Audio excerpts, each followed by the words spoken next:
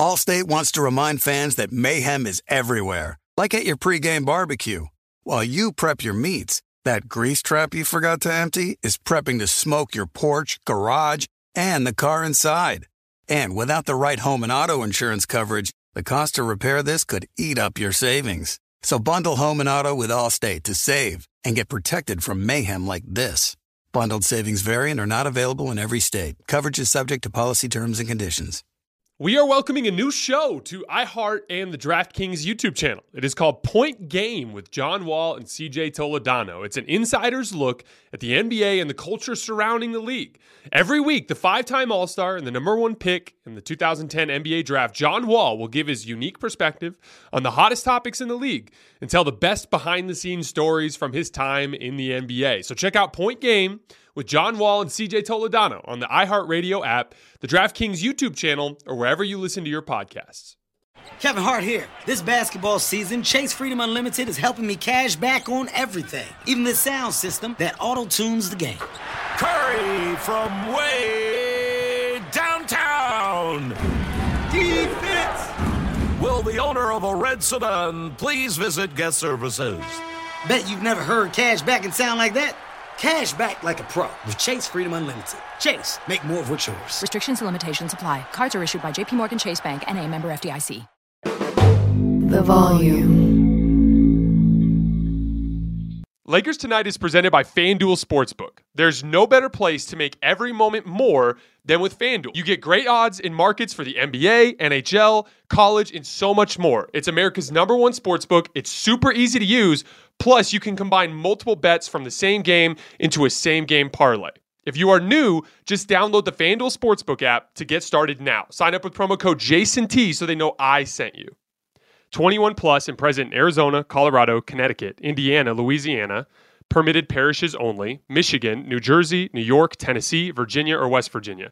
First online real money wager only. Refund issued as non-withdrawable site credit that expires in 14 days. Restrictions apply. See terms at sportsbook.fanduel.com. Gambling problem? Call 1-800-NEXT-STEP or text NEXT STEP to 53342 in Arizona. 1-888-789-7777 or visit ccpg.org/chat in Connecticut. 1-800-GAMBLER or visit fanduel.com/RG in Colorado, Indiana, New Jersey, and Virginia. 1-877-770-STOP in Louisiana. 1-800-270-7117 for confidential help in Michigan. 1-877-8-HOPE-NY or text HOPE-NY to 467-369 in New York. In Tennessee Redline, dial 1-800-889-9789 in Tennessee. Visit www.1800gambler.net in West Virginia.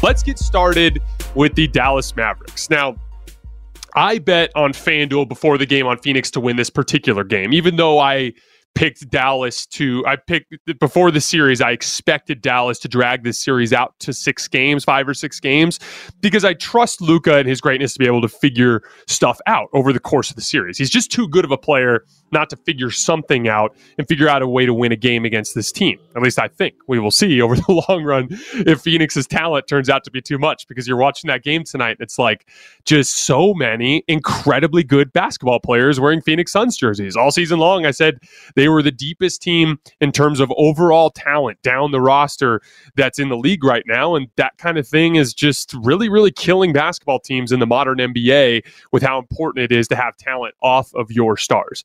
But I thought the story of this game up front was the Mavericks and the way that they struggled with Phoenix's defense, specifically at the start of the game and then really badly at the end of the third quarter when things really got out of hand.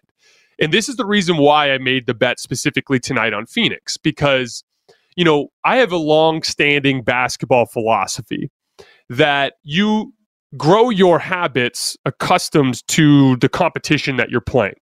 It's one of the hardest things that I've had to deal with I used to play in college, right? And now I play pickup basketball in Tucson, Arizona, a town that has right around 1 million people in the metro area, but it's not a ton of basketball players in a city like this. So I'm playing against lesser competition a lot of the time. And, I'm just going up there to get a workout in, and my habits and what I'm used to in terms of defensive attention and athleticism that I face goes way down. And so when I do go play against real basketball players, which only happens a handful of times per year, there's usually an adjustment for me, because in the first few games that I spend playing, the length and athleticism is so much better that I have to make adjustments with my own game. I have to be more careful, more tight with my handle, less risky. Like certain things that I do against lesser competition works well, but then things that I do against the better competition, maybe I need to get more separation. I can't do this specific move. I have to do a more difficult move, and so on and so forth. Like those are the details that become a factor as you adjust to longer athletes on the defensive end of the floor. We've talked at length on this show about how bad the Utah Jazz defense was, specifically on the perimeter. Rudy Gobert, I think, is a top 3 or 4 defensive player in the world. A lot of the slander that's thrown his way is inaccurate. It's just as a result of his specific situation with the Utah Jazz, with guys like Jordan Clarkson and Mike Conley and Donovan Mitchell, and they just cannot guard on the perimeter, or they're unwilling to, for whatever the reason is. It's just a really bad defensive team that got absolutely and utterly annihilated by a injured LA Clippers team last year. And then they got manhandled by the Jazz, or by the Mavericks, without Luka for the first 3 games. And then Luka came back and continued to annihilate them. So their defense was fraudulent. And Phoenix, I think, is pretty safely the second best defense in this playoff run behind Boston. And so they're going to be a significant leap in defensive capability compared to what the Jazz were doing, specifically on ball, because Luka in that series against the Jazz, he's kind of taken his pick of pretty weak defenders just about every trip down the floor. And then, some clutch time situations, Rudy was able to give him some issues, but he wasn't really having any trouble getting wherever he wanted to on the floor. Tonight, it's like, here's Mikal Bridges. We're going to guard you with a bunch of different bodies. We're going to throw Chris Paul at you. We're going to throw Jay Crowder at you. We're going to throw Cam Johnson on you. But the initial assignment was Mikal Bridges. And Mikal Bridges, he is probably the best defensive wing that we have in the league. He's like Anthony Davis at the wing position, just an unbelievable combination of length, athleticism, finesse, and instincts. That's why he was in the running for Defensive Player of the Year this year, and that's what makes him so devastating. There was a play in this game, a freak athletic play, where he was on the right wing, and he blocked the dude in the left corner off of a single swing pass, and he just covered an insane amount of ground and jumped out of his shoes and blocked a shot. It was one of the most amazing defensive plays I've ever seen. That's the type of raised athleticism and defensive talent that Luka was dealing with tonight. And you could tell it caused a lot of trouble for them right away.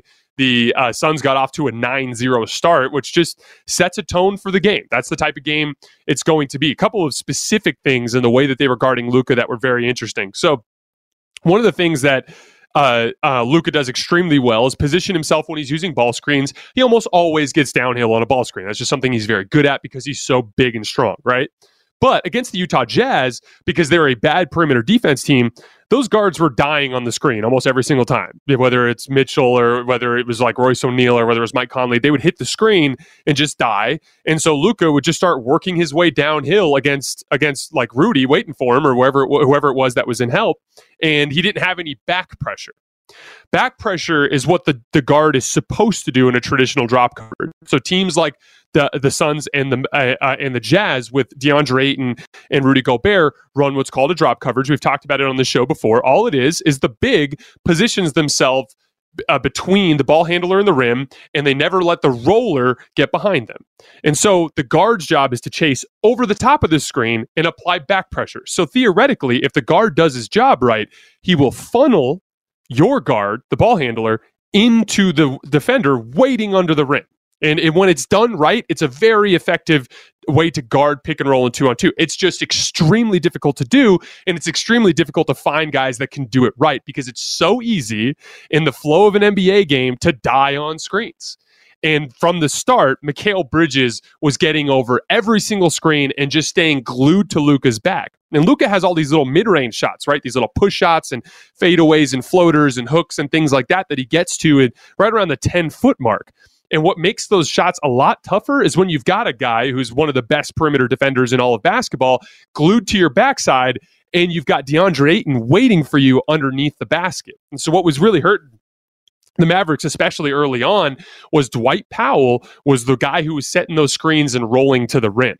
And the issue is Dwight Powell's not a shooting threat. He's a rolling threat. And when you have Mikal Bridges applying back pressure and you have DeAndre Ayton, who's a great backline defender underneath the rim, just nothing was open. And so you saw the quick adjustment from Dallas to start was they quickly subbed Dwight Powell out and brought in Maxi Kleber.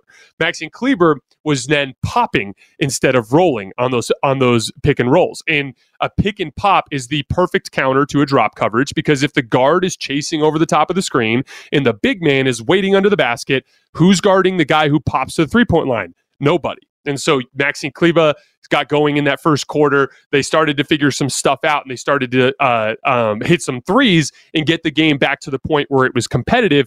But then the Suns really turned the screws again in that late third quarter.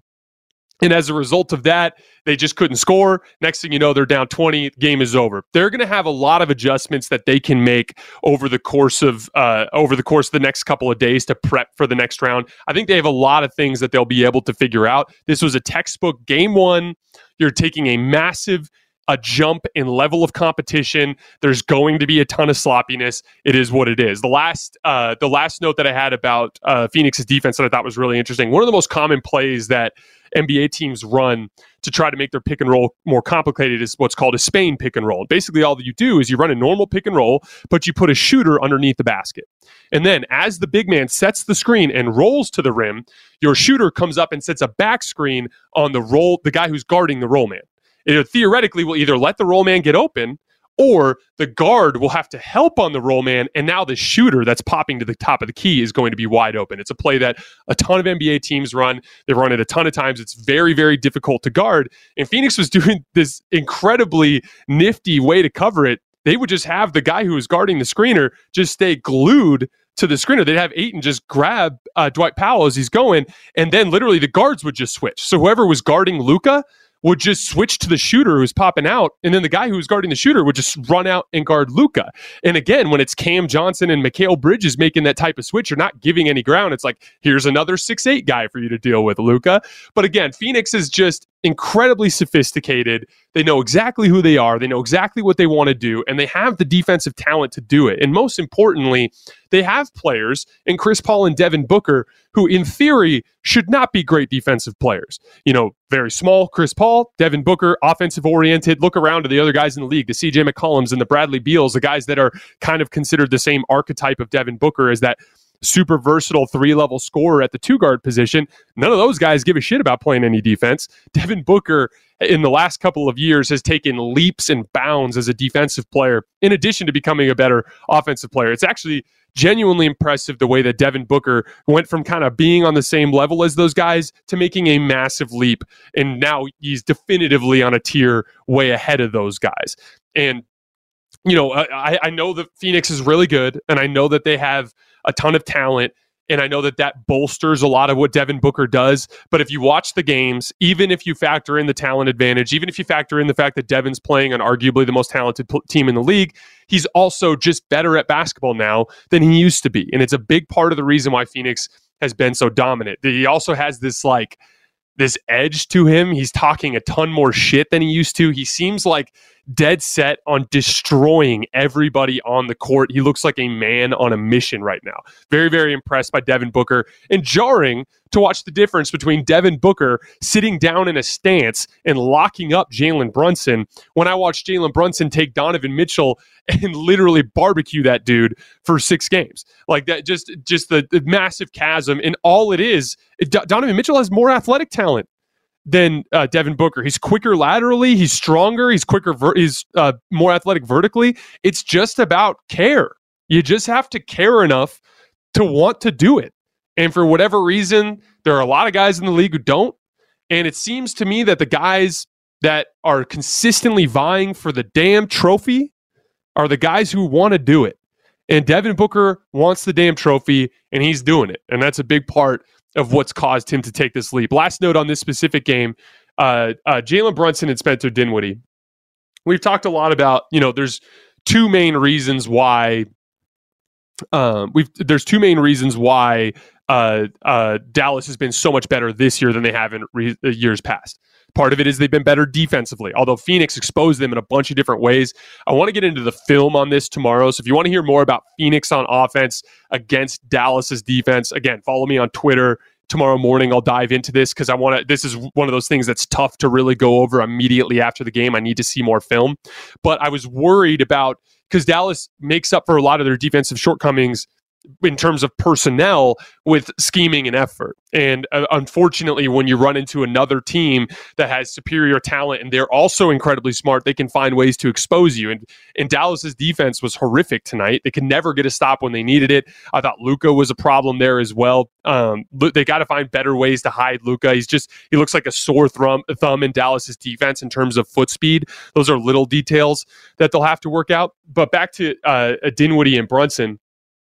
The other reason why I thought Dallas was better this year, in addition to their defense, was the fact that Luka had a better secondary ball handler in Jalen Brunson getting better. Jalen Brunson has been much better this year than he was last year. Really, really struggled against the Clippers in the playoffs and struggled frequently during the regular season compared to this season. He's made a lot of money for himself this season. Go look at his contract right now. He very much deserves the money, but he has to be better than he was tonight.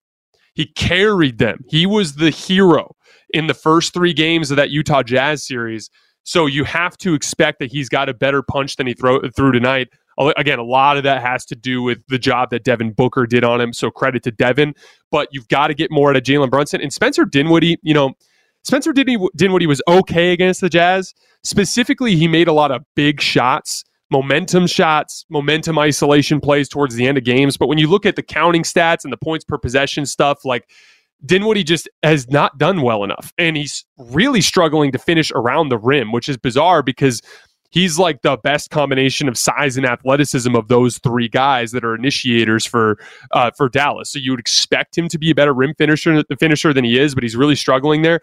Spencer Dinwiddie and Jalen Brunson are going to have to be better in order for Dallas to win enough games to have a chance to win this series. And they just didn't bring enough tonight. So that's going to be the big thing that they're going to have to look at over the course of the next couple of days. I think, Luka in particular is so gifted at just figuring things out and getting his rhythm naturally, like him walking into game 4 of a playoff series after not playing basketball for, 3 weeks and just immediately being the best player on the floor. Luka's going to be fine.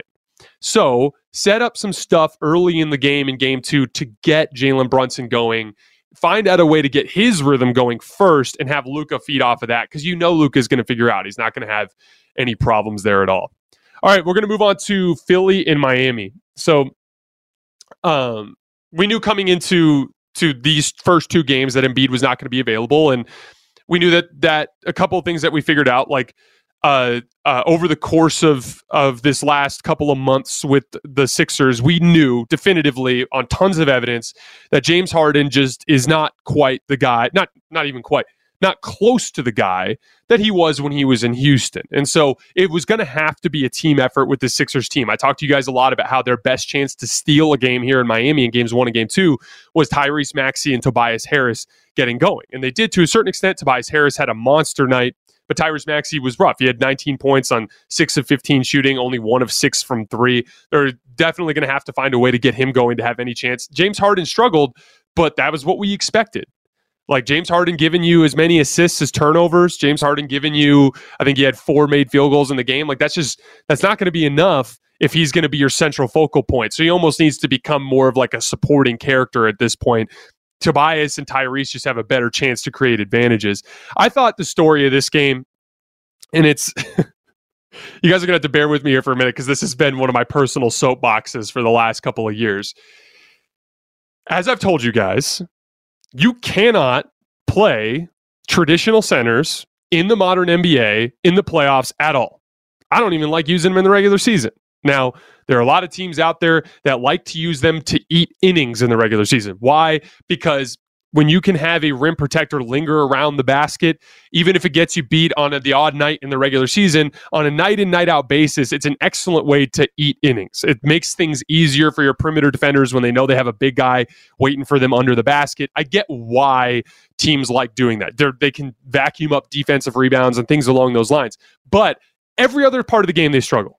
They struggle as roll men because NBA coverages are too sophisticated now to consistently let an average traditional center have success as a roll man. They struggle in transition, running up and down the floor, and then any team that figures out how to get you into a 5-out setting is going to barbecue you with your lack of foot speed. Well, DeAndre Jordan happens to be not only a traditional center, but in my opinion, far and away the worst traditional center in the NBA right now. Probably shouldn't be in the league. Fantastic human being, probably should be an assistant coach on a staff somewhere, friends with all the top players in the league from all of his time with Team USA, great guy. Too old now, not quick enough to do any of the jobs that you need from the center position, does not belong on an NBA roster anymore. Doesn't belong playing minutes anywhere in the league. That's just the reality. You know how I know? I covered the Lakers for the last 2 years, okay? Literally when DeAndre Jordan was on the floor with LeBron, AD, and Russ, LeBron and Anthony Davis together, they could only score 97.6 points per 100 possessions. Without Jordan on the floor, they were 12 points better. Even with Russ and all the trouble that he brought to the table. He ate up a ton of space, was a complete non-threat around the basket, and got destroyed on the defensive end because he can't move his feet. I saw tons and tons of minutes of it because Frank Vogel was insistent on starting him every single game to start the season. So I have a very intimate relationship with watching DeAndre Jordan play basketball. And I tweeted out before the game, I was like, we all know, because we got the report. Someone reported that the Sixers were going to start DeAndre Jordan. I immediately tweeted out that we all knew that the only chance that Philly had to try to go steal a game in Miami was to ditch DeAndre Jordan altogether and to play just go 5-out. And give up a ton of defensive rebounds, or give up a ton of offensive rebounds, give up some physical mismatches, give up some hook shots to Bam Adebayo in the lane, but thrive in the 5-out stuff, and maybe you can squeeze out a win and then bring Joel Embiid back and go to your traditional rotation. Well, it went exactly as you could have expected. 17 minutes of DeAndre Jordan, he was minus 22. Minus 22. I cannot wait until all the advanced metrics get updated so I can show you guys on a per possession basis just how bad it was. But that is going to be utterly disastrous. Doc Rivers after the game said, quote, "We like DJ. We're going to keep starting him whether you like it or not." End quote. Just stubborn to the end. Sounds exactly like the type of stuff that you would hear from Frank Vogel. People would be like, "Hey, Frank, all of this data, this overwhelming evidence just shows us that DeAndre Jordan should not be in the rotation.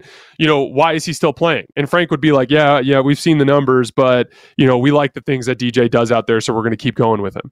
Okay. Well, then you're going to keep losing. Because, and I get it. There's an ego that comes with coaches. That's to be expected. There's an ego that comes with every single profession. It is what it is. But for whatever reason, specifically with NBA players and NBA coaches, there's this ever-growing schism that's happening that splits them from the general public, and their idea that we have no idea what the hell we're looking at, and they know exactly what they're looking at. And you know what's funny? I played in college. That has nothing to do with the fact that I know the game of basketball. There are many of you listening who probably don't play, never played, but you have a great understanding of the game of basketball because you have spent a great deal of time studying the game of basketball. I have met basketball players, good basketball players, who don't know the game. There are NBA players in the game right now, good NBA players that don't understand the game of basketball really well. And then there are average to below average NBA players that are geniuses of the game. Your understanding of the game of basketball has very little to do with whether or not you could put basketball shoes on and go out and actionably do it. It has to do with study. And obviously some people just have a propensity to understand it more than others, okay? There is overwhelming evidence from everybody who's paying attention in presenting this evidence that when you play this guy, bad things happen. Take it a step further. When you play his archetype of player, bad things happen. We said the same thing about Steven Adams in the last round. We said the same thing about Jonas Valanciunas in the last round. Playing these big plotting centers bogs down the game for your team. Very rarely can they do enough good to make up for it, and it ends up hurting you. And this prideful stuff from these guys in the league lying in the face of evidence is killing them. You know what was bizarre? Right at the end of the first half, they ditched DeAndre Jordan and went with 5 wings. It was like Georges Niang. It was like Maxey Harris, Harden, Niang, and then I think they went with Thibault. So it was like 5 wings. It was basically, 3 wings and 2 guards, right? And they were dominant. That lineup was dominant. It got them back into the game, and they had a lead at halftime. So we had overwhelming evidence in the first half, bad with DeAndre Jordan, okay with Paul Reed, and great with neither. And they did not play that lineup in the second half. By the end of the third quarter, the game was over. The entire third quarter was Paul Reed and DeAndre Jordan. So he had evidence within this game, just within this game. Forget about all the numbers that I just showed you. They had evidence within this game that they were way better without DeAndre Jordan. They were okay with Paul Reed, but even better when they went away from Paul Reed and just played 5-out basketball. When they played that 5-out stretch, James Harden was getting to the rim. Tobias Harris was getting to the rim. Tyrese Maxey was getting to the rim, getting out in transition. Guys were hitting shots. They had flow. Did they give up offensive rebounds? Yes, they gave up 7 offensive rebounds in the first half. That's going to happen. They had areas of the game where they paid for their lack of size. But the aggregate of that group was damned effective because they spaced everybody out and all of your stars feel comfortable. This is one of the biggest issues with like assigning a number to any specific basketball play. How do you factor in comfort? How do you factor in the fact that James Harden is more comfortable in a 5-out role than he is with DeAndre Jordan on the roll? How do you factor that in when you're trying to study the game? Like that's an important part of this. And most importantly, and this is the part that pissed me off about it, in terms of like Philly kind of shaving points, essentially, Bam had 24 and 12 anyway. Like Bam Adebayo torched you anyway, even though you stayed big the vast majority of the night. So, like, I get it if it was like, hey, when we have DeAndre Jordan out there, we're having success in these areas. No. You put him out there to do big guy stuff, and he's terrible at the big guy stuff. So you might as well have a small guy out there who's good at the small guy stuff and struggles with the big guy stuff than the guy who's bad at the big guy stuff anyways and can't do the little guy stuff. It's just simple logic here. And, and again, like, I'd like to come up here and tell you, like, hey, Philly has some stuff in the film that they can look at. That end of the second quarter, they looked really good with no centers. Maybe that's their way to try to steal game 2. Sorry, guys. Quote from Doc Rivers, quote, "We like DJ. We're going to keep starting him, whether you like it or not," end quote. Sorry, Sixers fans. It's going to be more of the same in game 2. And I will be stunned if DeAndre Jordan goes out there and is a positive in game 2. And if he is, it'll be because the other 4 guys around him were running around like madmen. It just was genuinely confounding that they decided to go that way. Couple things that I liked from Philly that I think will give them a chance to try to stay competitive. They did a ton of switching, which disrupted a lot of Miami's actions, their interchanges that they do, all the dribble handoffs and screens and stuff to try to get their movement shooters going. But they did a really nice job of mixing in zone defense. Zone defense is tricky because you can't really do zone defense in the sense that you can't really do zone defense in the sense that teams will eventually solve it. But I like doing it in little short bursts because it's a great way to disrupt rhythm. The most important thing is rhythm in basketball. Guys are feeling good or they're feeling not good, right? They get to a couple possessions in a row where they're feeling good. You throw a couple possessions of zone at them, throws them off.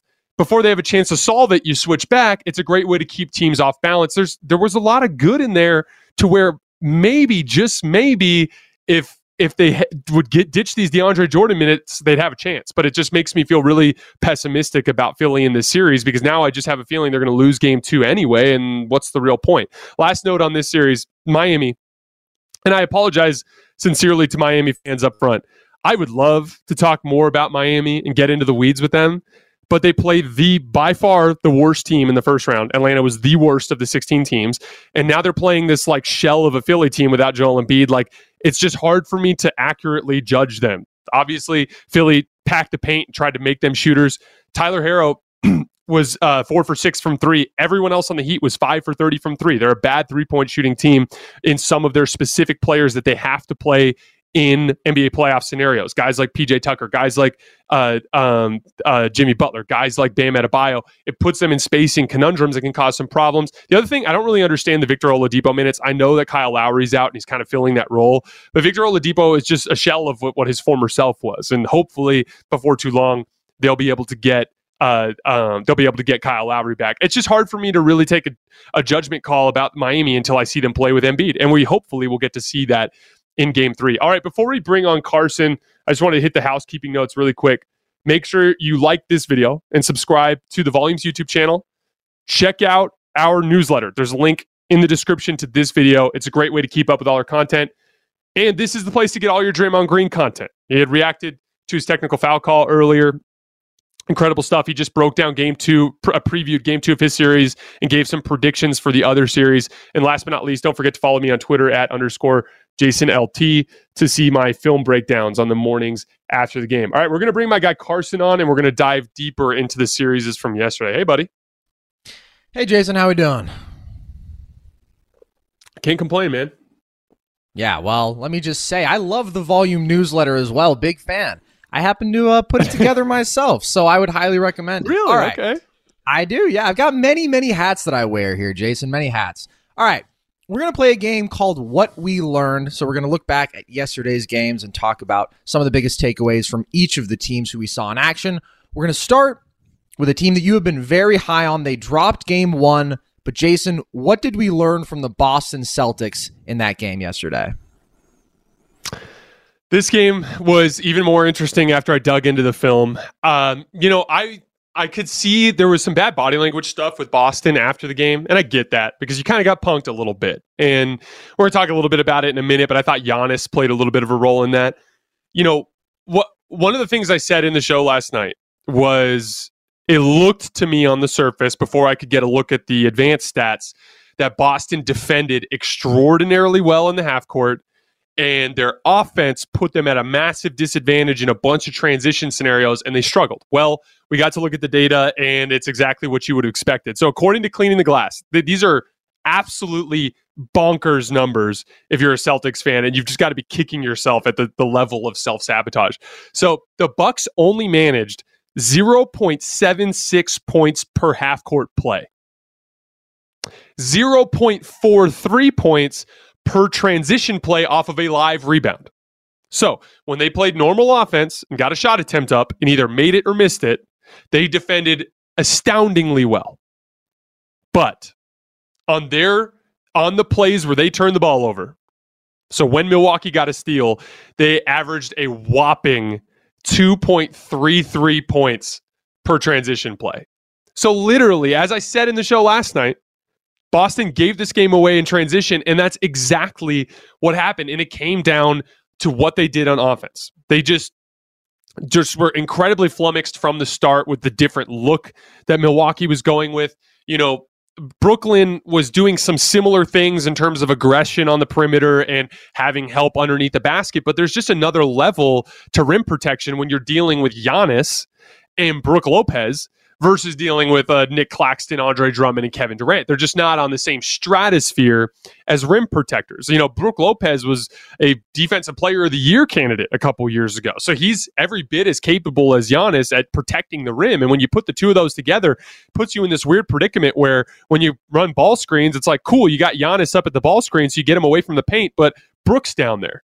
Or you get Brook out there and you beat Brook to the basket, but Giannis is down there. And it really, really flummoxed Boston. When I looked into it, it had a lot to do with shot selection. So they took 53s. Only 22 of them were wide open. So many of them were like quick fires, like coming down the floor off the dribble. So somebody sets the ball screen, Brook or Giannis is a touch too low, and they just decide to fire, even though there's like 17 seconds on the shot clock. And they literally, everybody not named Jason Tatum was 0 for 11 on pull-up jump shots. So that went about exactly as you could have expected. A lot of plays, too, where like guys would dribble the ball up the floor, and there'd be a guy kind of playing the passing lane one pass away. And so the shooter would be kind of open, but not really. And instead of like driving to the basket and really collapsing the defense, they'd like swing it, and then the guy would just catch and fire with like 17 seconds on the shot clock. And it's not a heavily contested shot, but it's not wide open, and it's rushed, and it's early in the clock. And you didn't really make Milwaukee's defense work, and you certainly could have gotten something better. When Boston generated catch and shoot opportunities, they actually did pretty well. They were 1.22 points per catch and shoot opportunity. That's a really good number. But it primarily came down to just rushing shots, doing a lot of things that were uncharacteristic to the way Boston typically has run really mature offense over the course of the last half of the season. So stuff that they got to figure out. Jaylen Brown in particular, love Jaylen Brown. He was a monster in the first round. Absolutely dominated Brooklyn in the fourth quarters of those games by putting his head down and going to the rim, taking advantage of his physical size in those matchups against all those tiny players for Brooklyn. Well, Milwaukee just has bigger, stronger athletes. Some of those opportunities aren't as good. They're cutting him off from the rim, and he's been throwing the ball all over the court. I think he had 8 turnovers in the game, but some of the, like, he really, really struggles with making basic reads. And the amount of times that he would have like Grant Williams wide open on the wing and force a shot, or like pick up his dribble and look around and not know where to go, even though there was a wide open shooter there. Like Jaylen Brown in particular, and he probably knows this. He doesn't need to hear this from me. Jaylen Brown knows it, but he's got to be way, way, way better in game 2. I thought Jason Tatum was actually pretty good. You know, he struggled in some specific areas with the defense, but you're seeing a consistent theme in this playoff run that the best player on your team is struggling statistically in just about every game. Giannis struggled in game 1. Tatum struggled a lot in the last round in terms of his counting stats and his efficiency because of the fact that defenses are throwing the kitchen sink at your first star, and it's just making things really, really hard. So what's the pathway for Boston? Run smarter offense. You have a clear-cut weapon to win this series. That clear-cut weapon is your half-court defense. When you got Milwaukee in the half-court, they only scored 0.76 points per possession. That's an incredible number. That's something you can take to the damn bank. So, run smarter offense, don't turn the ball over, take higher quality shots. Just by doing those 3 things, you avoid all these chaotic transition possessions where you got killed. And the last but not least, giving up 2.33 points per transition play is terrible. So when you do turn it over, sprint back. Sprint back. There are way too many plays where like Marcus Smart or Jaylen Brown or Jason Tatum would like turn and complain to the refs while everyone's running down the other way.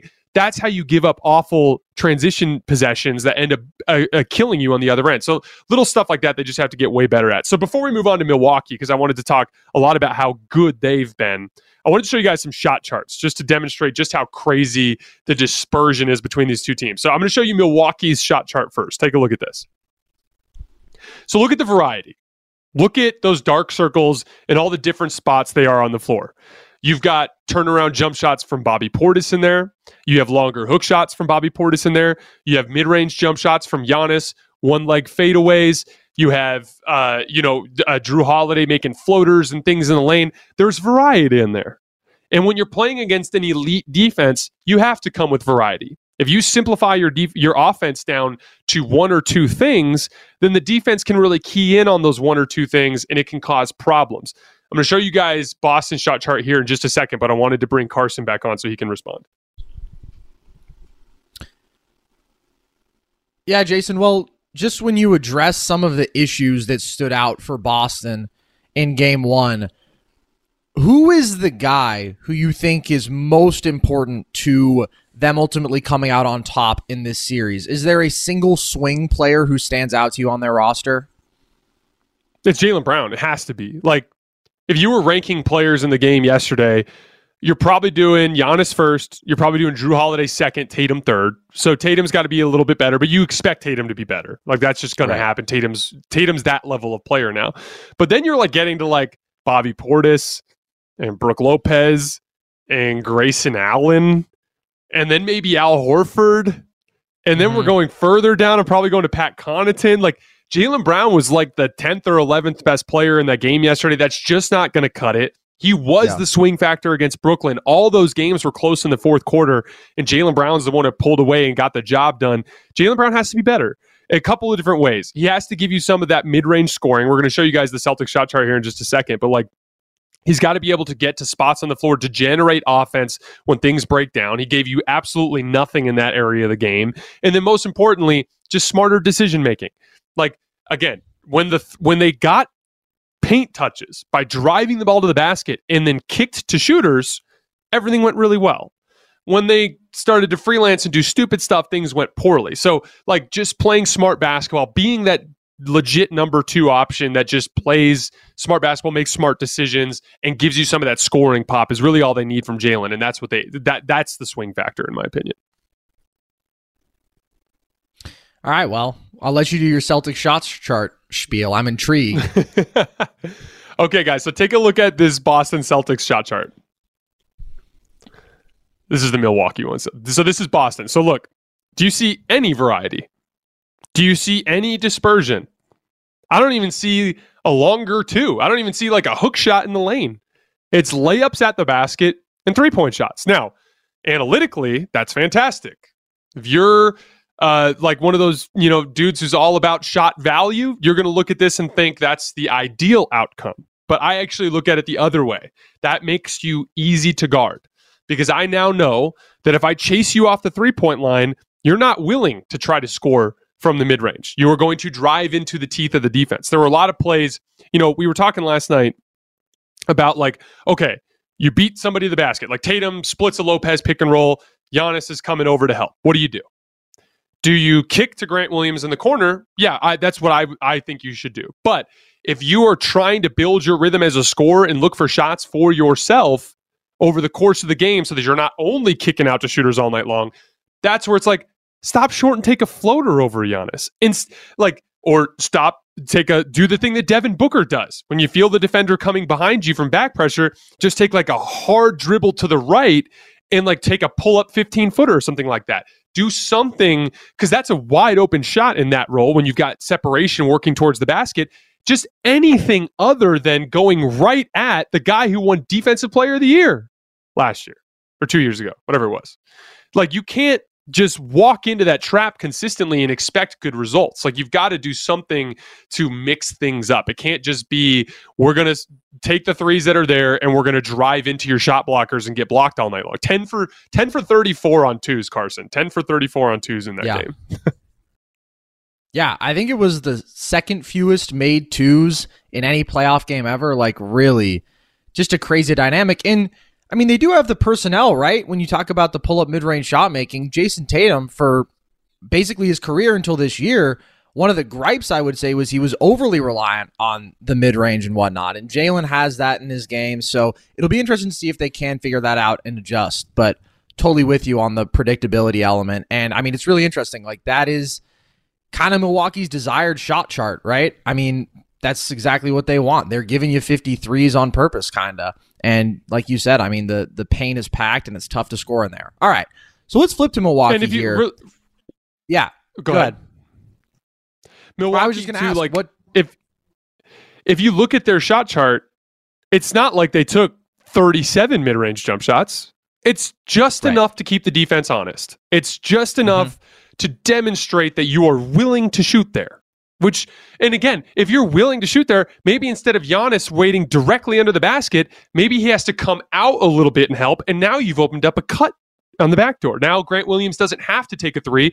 If you're willing to shoot the floater, willing to shoot the pull-up 2, now the defender has to come just a step up from the rim and it opens up the backdoor cut from the weak side corner. Just, you have to have variety in your offense. It can't be that basic. But going on to the rest of the stuff with Milwaukee, like, first of all, their transition defense was incredible. We just talked about Boston and them getting just barbecued in transition defense. And again, transition defense is really simple. Sprint back. Everybody sprints back to the paint. Then when you get to the paint, you turn around and you look at who's coming. Whoever's there, somebody stays under the rim. Everyone else sprays out to shooters from there. So rule number 1 is give up at least a jump shot. If you're going to give up a shot, make sure it's not at the rim. And then rule number 2 is once you get to the paint, spray out. Like, transition defense is 1,000% about effort and focus. Giving up 2.33 points per transition opportunity off of steals for Boston, that's inexcusable. That's just laziness, that's sloppiness, that's barking at the refs, that's not playing real basketball. Check this out. Boston had 8 live ball steals against Milwaukee. So the same types of opportunities that Boston was giving up 2.33 points per possession on, Boston had 8 of those opportunities going the other way. They scored on 0 of them. 0 of them. Milwaukee sprint back on every single one of them and shut the rim off. There was a play that I showed on my Twitter feed that you guys can find. Giannis, like, completely out of the play, turns the ball over to Tatum on a pass. Tatum is 20 feet past him. just turns and sprints and tries to block him off the glass. As a result, Tatum rushes the layup a little bit and misses it, and they get a stop. Little details like that. Those are, if you can get those numbers down from, 2.33 points per transition opportunity down to half that, then you're giving yourself a fighting chance in a game like this because of how well you defended in the half court. A couple other notes. Drew Holiday's shot making. He had, I think, 6 made field goals that were unassisted, that were difficult, like create your own shot types of moments. Everything that I was just talking about with Jaylen Brown that they needed, just those little punches of offense that are so important against defense of this caliber. Like, Drew Holiday was giving you that. He was just, early in the game, I thought there was a huge sequence where Boston was scoring, and I think they had 8 points quick early. And Drew Holiday came down and hit 2 threes. He hit a transition pull-up 3 off of a steal. And then he hit another 3 where he came off of a ball screen on the right side of the floor, and Al Horford was way too low as the guy guarding the screen. And he made 2 threes. Just monstrous threes that just settle you down. Like if Boston gets stops on those 2 possessions, now it's like maybe Milwaukee's calling a timeout and they're down 12-2, and the entire dynamic of the game is different. The crowd's into it. It turns into this like crazy helter-skelter environment where Boston's like frantically feeding off of the crowd. No, Drew Holiday made monster play after monster play that just stiff-armed Boston and kept them away from having any real control over the basketball game. I thought he was definitively the second best player on the floor last night. A very first possession of the game, Marcus Smart is just trying to bring the ball up the floor, and Drew Holiday just like slides right in front of him like a stone wall, stops Marcus Smart and hits the ball out of bounds. And you're just like, oh, it's going to be that type of night. Like, Drew Holiday's like, I'm going to make your life a living hell tonight. And he did that to Marcus Smart all night long. Just incredibly impressive performance from Drew. I said towards the end of our Bucks segment yesterday that I thought Giannis forced some things. I went back and watched the tape, and I actually have to go back on that. I actually disagree. Like, I think that Giannis's relentless rim pressure, even though he went 9 for 25, him consistently driving into all that traffic, even though he was smoking layups right and left. And again, I had people in my mentions being like, Giannis won't shoot that poorly. No. He was taking incredibly difficult shots over like triple teams around the basket. They were low-quality shots. I'm just saying that what I noticed over the course of the game is that wore Boston down. The intensity that it takes physically to build the wall on Giannis and try to deter those rim attempts is exhausting. And Giannis perpetually doing that had a wearing effect. And I actually think over the course of the series, if he keeps doing that, he'll have monster statistical games later in the series. So credit to Giannis. I take back what I said. It was important for him to keep doing that. And then last note with Giannis, and this is something I have not seen this since LeBron. Like like around 5-6 years ago, there was this thing that would happen with LeBron where he had this aura when he would step into the arena for a playoff game. Even great players on the other team would get flustered. You'd have guys that would have fantastic seasons, like in the MVP conversation type of seasons, and they would fall apart like at the seams against LeBron. You even saw it from like all-time greats like Steph Curry, 2015 and 2016, played well below in the finals, played well below his regular season averages. And a big part of that, Klay Thompson struggled in both of those series. Like literally, like Draymond Green was a monster in 2016. That was what he was hitting every single 3 that he took. I think he had like 35, 12, and 7 in Game 7 or whatever it was. But like Steph and Klay in particular really struggled. DeMar DeRozan and Kyle Lowry used to like consistently like just fold under the pressure of LeBron. You saw that in the 2018 playoff run where like guys like Victor Oladipo just suddenly fell to pieces. DeMar DeRozan again in that playoff run fell to pieces. Fourth quarter of Game 7 in Boston, Tatum and Brown like falling apart. LeBron just has this aura on his peers when he was at his peak. I got that feeling from Giannis last night, man. It just felt like he was so clearly the best player on the floor that it psyched everybody out for Boston. And it had this like effect on them where guys like Jaylen Brown in particular and Marcus Smart in particular just played garbage basketball games compared to their usual capabilities. And it just seemed like they were psyched out by Giannis. And it was a unique thing that I haven't seen in a really long time. And it's a credit to Giannis. Yeah, that is a really interesting point. And there's some interesting dynamics with Giannis because it's like, from some, there seems to still be like a hesitancy to crown him as, the best guy alive or firmly in that conversation. And I don't know if it's like a skill bias thing or whatever, but I mean, right now he is very clearly, I think, playing at that level. All right, let's move out west, Jason, to the other series we saw yesterday. Grizzlies-Warriors. It was a pretty thrilling game. Memphis ended up falling by 1. They had a look from Ja to maybe win it, but it did not fall. What did we learn from the Grizzlies in that game? So, a couple things. Memphis actually was better than Golden State in the half court. They averaged 0.93 points per half court play compared to 0.85 for Golden State. That's a good sign for Memphis, especially with how well they generate extra possessions by crashing the offensive glass. A couple things they got to clean up. They allowed too many offensive rebounds. For as dominant as they were offensive rebounding, they had 16. They also gave up 16. So those are things that they're going to have to specifically clean up. Golden State, couple of quick notes. There's a lot of talk, including, I talked about, I know that the Warriors are better with Draymond, but I talked about how I liked some of the lineups that they use without Draymond and some of the dynamics there. Well, just so you guys know, with Draymond on the floor yesterday, they had 119 offensive rating, 108 defensive rating, and they were plus 11 net. With Draymond off the floor, they had 112 offensive rating, 114 defensive rating, and they were minus 2 net. So they were definitively better with Draymond on the floor. So we can go ahead and ditch that. However, there was one specific lineup that they used, I think it was in the third quarter, where they went with Klay Thompson, Jordan Poole, Otto Porter, Jonathan Kuminga, and Gary Payton Jr. Yesterday's show, we broke down specifically what they were doing, but that group was plus 5 in 6 minutes, and I thought it was a huge part of why they were able to win in the second half without Draymond. What do you do with that? Well, the way I look at it is I think you got to keep playing Draymond his normal allotment and use that lineup when he's off the floor. There's going to be a tendency to want to go to Looney there, that I would actually play Looney alongside Draymond as much as you can, because Draymond actually likes that dynamic and it will help you against Memphis attacking the offensive glass. And then when you have Draymond off the floor, that's when I'd go small. That's when I'd go with Klay and Poole, Otto, Kuminga, and Gary Payton Jr., because that lineup was just super, super versatile offensively. It had so much space for Jordan Poole and Klay Thompson to operate that they were dominant in there. And then last specific note on this series before we move on, Golden State was plus 10 in 11 minutes without Steph Curry. That's a great sign, because obviously that's been something, just Steph Curry teams and LeBron teams consistently over the last couple of years have always struggled when that guy's off the floor. And a big part of that is they're literally, Carson, you and I got into this argument a while back, but like they are the two guys that I thought were the premier offensive engines in the league. So obviously when you take them off the floor, it has a damaging effect on your offense. But for you to go plus 10 in 11 minutes without Curry, a big credit to that is that specific lineup I was just talking about.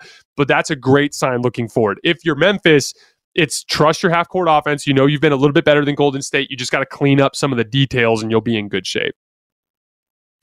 Yeah, I think that half-court comparative success from Memphis is interesting, because I would not expect them to be the better half-court offense overall. Obviously, Ja is the one driving that, and he's had a interesting postseason so far. He had a monster statistical game 1, but overall hasn't had like the most efficient scoring postseason, but at the same time, can collapse the defense at will, get downhill. So given how game 1 went, what kind of series are you expecting from Ja overall? That's a good question. I thought Ja was actually pretty damn good, especially down the stretch.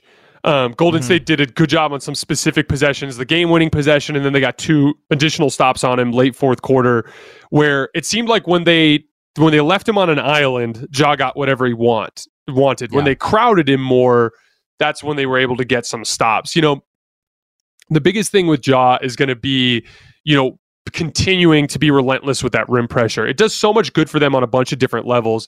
Not only does it open up things for the shooters, Desmond Bane had a rough game in game 1. You've got to find a way to get more looks for Desmond Bane. But most importantly, like we've talked a lot about Memphis's offensive rebounding. Memphis would get an offensive rebound on 33% of their offensive possessions this year, which was number 1 in the league. That was their bread and butter, was crashing the offensive glass with guys like Steven Adams and Brandon Clark and just relentless, athleticism around the rim. Well, a huge part of that is Ja. when Ja gets into the lane and goes flying in there and throwing up layups, it occupies shot blockers. And so when you're Draymond Green and Kevon Looney has to come over to try to block the shot, it basically takes a body off of Brandon Clark. It takes a body off of Jaren Jackson Jr. Now they get free rim runs, and that's when they can really have that effect. If I'm John Morant, just aspire to have the cumulative wear and tear effect. Like, putting your head down and getting to the basket we talked about this a lot with Russell Westbrook this year. If there was one good thing that Russell Westbrook did, as he was missing just about every layup, it seemed, he was getting to the rim. And there is unquestionable positive offensive impact by getting to the rim. It just collapses the defense, occupies shot blockers, opens up things for offensive rebounders and for shooters. It is like one of the most basic basketball concepts. So that's Ja Morant's biggest impact. Shot really well. I think he was 4 for 10 from 3 or 4 for 9 from 3 or whatever it was. Jaren Jackson made 6 threes. 4 of 11, yeah. Jaren Jackson made 6 threes. My thing is, that's fool's gold. You can't depend on Ja making 4 threes every game. You can't depend. What you can depend on is rim pressure. And Jaren Jackson Jr., for the record, we talked a lot about his shooting. He was a monster attacking mismatches in that game, getting to the rim. So, those are the things that are, translatable. The things that are going to continue to win over the course of the series. And again, we talked about it, the skill teams always dominate the beginning of a series, and the physical teams always dominate the end of the series. It is, if you're a Golden State fan, it's not a must win, but it's pretty important for you to try to steal game 2 as well, because the longer this series goes, the more wear and tear on Draymond, the more wear and tear on Kevon Looney. There's matchups elsewhere on the floor where they're small. There was a lot of Klay Thompson on Brandon Clark at the end of the game. There's a lot of Andrew Wiggins on Jaren Jackson Jr. Those are significant size mismatches that they have to figure out. And the easiest way to figure it out is get them out of here quickly. If you lose game 2, make sure you win game 3 and 4, take a 3-1 lead. You've got to end this series as fast as possible to avoid the inevitable physical onslaught that comes from Memphis. All right, well, Jason, now that we've touched on every series at least a bit, we're going to play a game. It's called Fast Break, Fast Take. You're going to have 1 minute to make the case for each team that lost game 1 as to how they could actually end up winning this series. We're going to start with the Dallas Mavericks. You're on the clock. Oh, man, let's hope this isn't a disaster.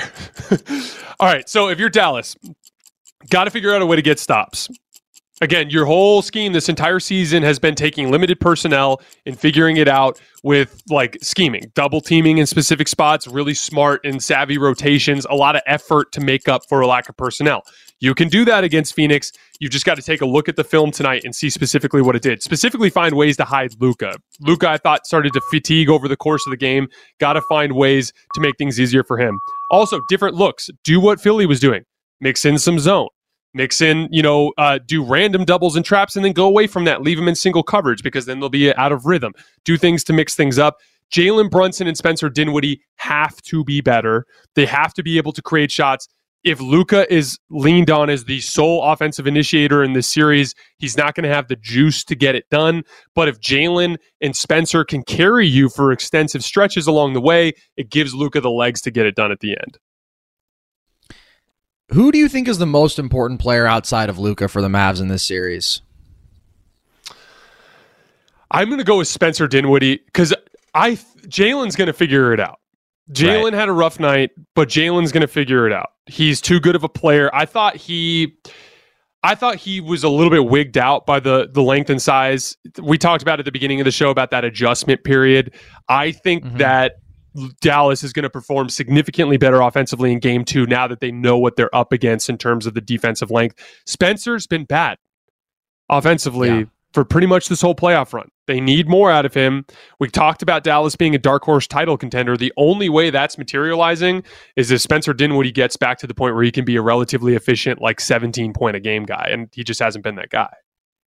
Yeah, I agree. Brunson is so steady. Dinwiddie is volatile, man. Just the inconsistency of the jump shooting it's very dangerous. All right. Let's talk about the Sixers now, Jason. Make the case for them. You have a minute. Somehow, got to get rid of DeAndre Jordan from the lineup. I don't know if that means you've got to kidnap Doc Rivers.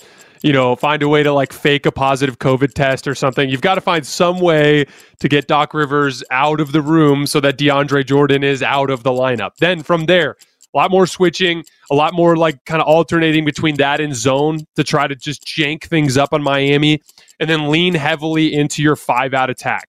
Lean heavily on going with 5 guys that can all shoot and dribble. From there, it just makes you infinitely harder to guard. That gives you your best chance to try to have a James Harden renaissance. That gives you your best chance to try to get Tyrese Maxey going. And most importantly, you weren't even getting stops with DeAndre Jordan. So if you get more stops with your smaller lineups, that gives you more transition opportunities. That's where Tyrese Maxey gets going. That's their best bet. And then last but not least, you got to get Joel Embiid back on the court, man. Joel Embiid is, top 4 or 5 player in the world, and you're just not winning the series without him. So do whatever it takes to get him back out on the court as soon as possible. What would be your favorite possible way that the Sixers could just get rid of DeAndre Jordan? Because I feel like there's a lot of good options. I don't know that he wants to be there that badly. Okay, hack into one of his social media profiles and start DMing other players' girlfriends on the team. That's going to be my go-to. I absolutely love we that. call that the D'Angelo Russell.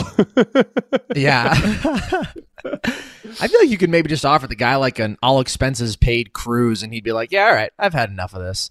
I don't know. The DJ dynamics are hilarious. Okay, let's move on to the Celtics, Jason. Make the case for them. You have a minute.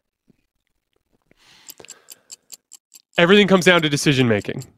We talk a lot about on this show the cascading effect of the way that every play kind of is leans on the play before it and after it. You have to get your defense set, because we know that when your defense is set, you get stops. You're giving up less than 0.8 points per possessions in the half court. So you got to find a way to keep Milwaukee in the half court as much as possible. The best way to do that is to limit bad offensive possessions. Early shot clock threes that are contested or that aren't as good as what you can get when you drive and kick, turnovers, things along those lines.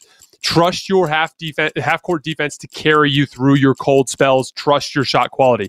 Last but not least, don't be scared of Giannis. Don't get wrapped up in the aura that surrounds him.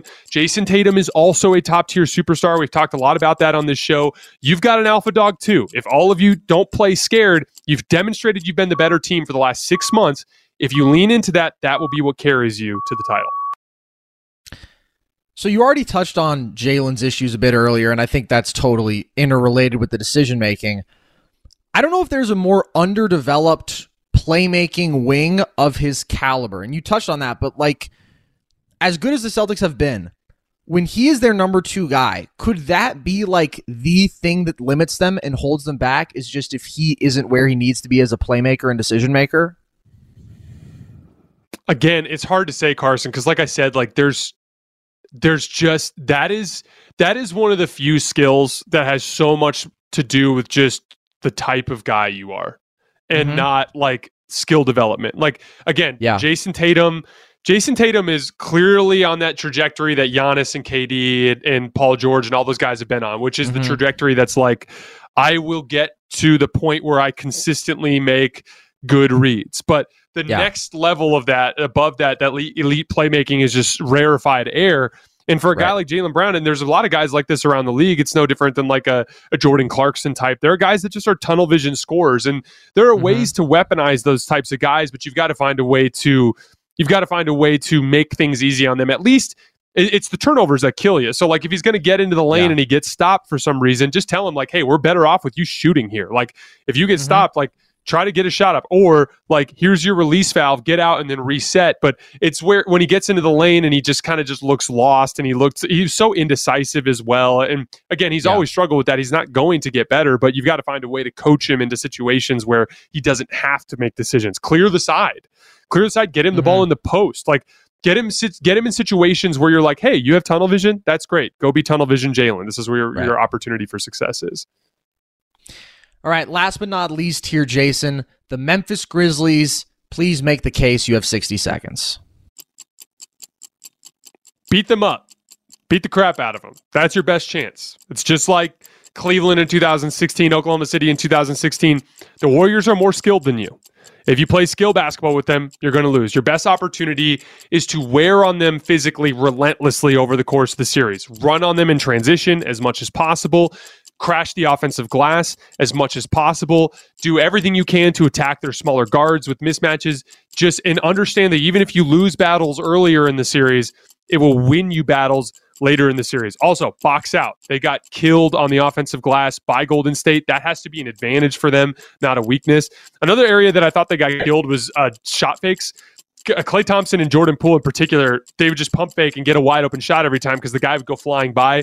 Pump fakes will disrupt rhythm if you don't jump. But if you do jump, it gives them a chance to gain the rhythm. And then last but not least, get Desmond Bane going. Way less Dillon Brooks, way too much Dillon Brooks ISO in that game.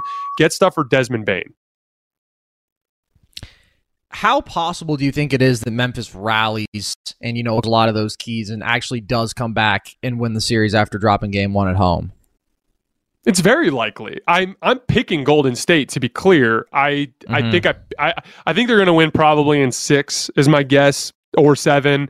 But Memphis has a real chance. It's just the biggest thing that makes me worry about them is they have on paper all of the advantages necessary to win this series. But there's a reason why Minnesota was literally in commanding leads, second half massive commanding leads in 5 of the 6 games in the first round and lost.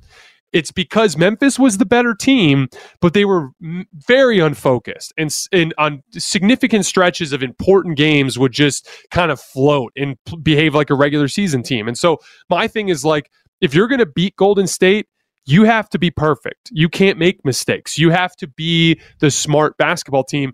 And they've just demonstrated that they're the young basketball team. And that's not an insult to them. It's the same thing that every young, great team that has gone through in their rise through the league, just like Golden State dealt with in 2013 and 2014, just like the Thunder dealt with in 2010 and 2011. It's part of the journey, but that's where Memphis is at right now. So expecting them to behave like veterans is unlikely. So they have a chance.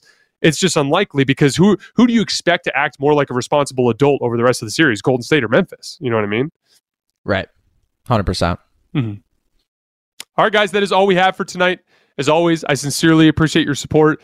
Game 2 of the 2 series from yesterday coming back tomorrow. Very, very excited for that. Obviously, a lot on the line for my Boston is the best defense of this era take. I could be going down in flames around this time tomorrow if Boston doesn't get the job done. So we will be back after the final buzzer of the final game tomorrow. As always, I sincerely appreciate your support. Don't forget to follow me on Twitter for film breakdowns. We will see you guys tomorrow.